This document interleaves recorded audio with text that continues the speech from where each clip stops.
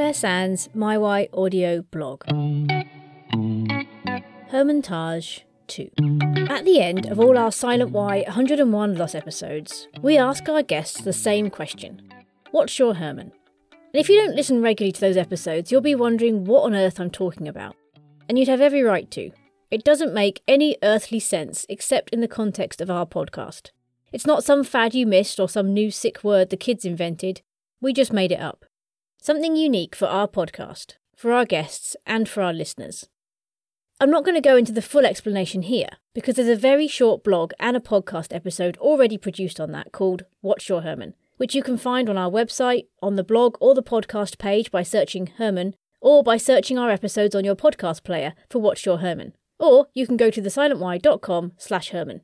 We do like to try and make things easy for you. In a very short summary, your Herman is something you want to share with the world. It's something you've nurtured, dwelt on, considered and clung to, and is something you want to pass on to others. Something that will outlive you and bless those to come after you. It might be something you've learnt, read, seen, heard, said or experienced. It could be anything. The name Herman was taken from the friendship cake, as you'll hear in the Herman podcast episode. But it actually means soldier or army. So on our mission of trying to find 101 different losses, we've reached the mid-30s, and our army of Hermans is growing nicely. Every time Chris and I do a summary episode of the previous 10 losses, we play all the Hermans together, and it's become known as the Hermontage. 5 months ago, I did a blog called Hermontage, where I played a load of the Hermans for you, to listen to and hopefully encourage you. And as we've had a load more since then, I thought I'd share another bunch with you now. I read a couple of quotes recently from Richard Stallman, an American free software movement activist and programmer, and he said this: "Sharing knowledge is the most fundamental act of friendship, because it is a way you can give something without losing something." He also said, "Sharing is good, and with digital technology, sharing is easy. Sharing is caring," as I often heard my auntie Anthea saying as I was growing up. And Richard is right. With all the flaws of digital technology, the one thing it's made very easy is sharing. Sharing good things, positive stories, hope and encouragement is easier than ever. You can even do it from the toilet. Although my grandma would have thought that a very vulgar thing to say. But it's true. Weird, but true. Antonio Porcia said, "I know what I have given you. I do not know what you have received." All we can do is give what we have. We cannot know, control, or understand how others receive it. Many a time on the podcast, I've heard people say they were given advice or words in the moment of their deepest grief that they did not want to hear, or were even hurt by, only to find years later they were true, helpful, or even healing at a later date. John Boyle O'Reilly said, "The right word, fitly spoken, is a precious rarity." And sometimes the best thing we can give or share with others is just ourselves. Mark Twain said, "The right word may be effective, but no word was ever as effective as a rightly timed pause." And I see this so often in great TV programmes or films. The right pause can make all the difference in dialogue, responses, and showing how we care about someone. So my hope when I do these Hermontage blog episodes is that at least one of the Hermans will stand out to you individually, to bless you, encourage you, motivate you, illuminate your situation, comfort you in your loss, or assist you as you draw alongside others. If you pray or meditate, just take a second before they start to prepare yourself and ask for something to stand out that can help you today, in your situation right now, wherever you are, whatever you're doing, or wherever you're going. So here we go. The Silent Whys, Hermontage.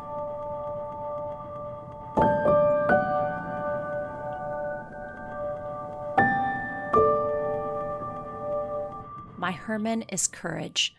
I am not a courageous person. And in Rob's death, I've been forced to face the thing that I feared the most. And so the thing over time that I've realized I needed to nurture if I was to live again was courage. It's something that I'm proud to say is thriving now. I'm not as bold as I hope to be someday or brave as I think I could be, but it's something that's growing inside of me, and I'm grateful for it. Well, from my point of view, it is being involved in a campaign to try and make things safer, put public safety ahead of people's personal interest. I feel that if I and others hadn't decided to do this, that things would have got worse in terms of gun violence in this country.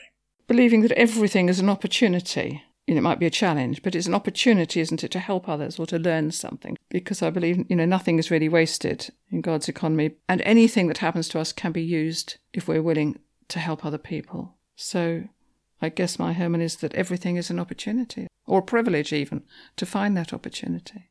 Mine would be a phrase, «Всё познается в сравнении». And the literal translation is, everything is discovered or understood in comparison or in relation to other things. Whatever condition you're in, there are many people who have it worse and many people who have it much better than you. There is a spectrum there, so it definitely has helped me through harder times. Yes, we've lost something here, but compared to families who've also lost this and have additional issues, we're in a better state.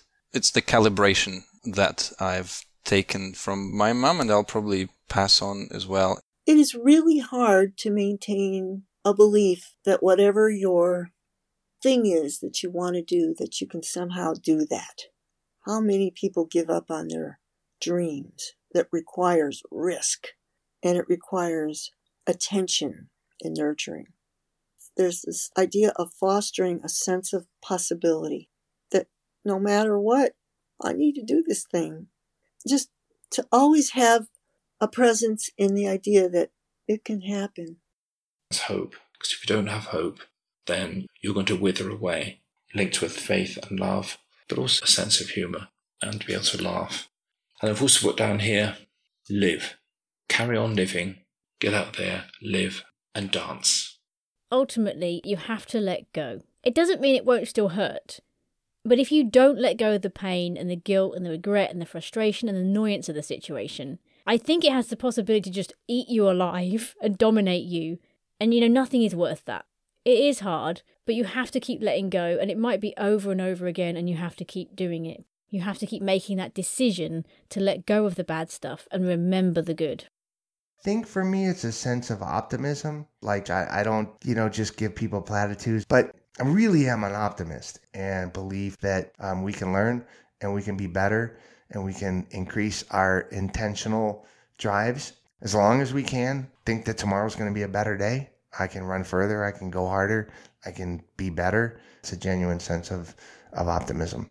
It is the courage to go deep with the hard questions, to trust that as we go deep, there are treasures and answers that can be found, that it's not going to take you down this spiral of increasing despair, but that as we move past the superficial and just have the courage to dig deep, that's where you build a foundation of rock and you sweep away the sand that you've been standing on and you find that, oh yeah, I went deep and I found a foundation.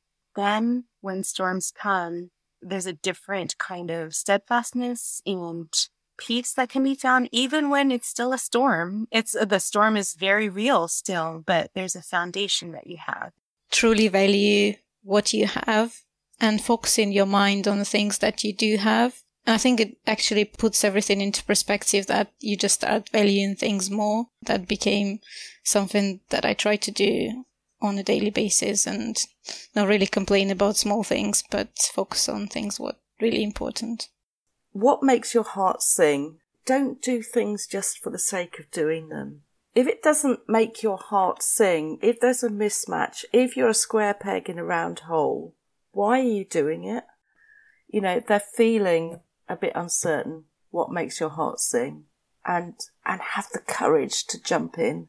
I remember having this epiphany that I realized that when one is really enveloped in grief and depression, that you have to remember that light is still up there, that light of hope, healing, wholeness.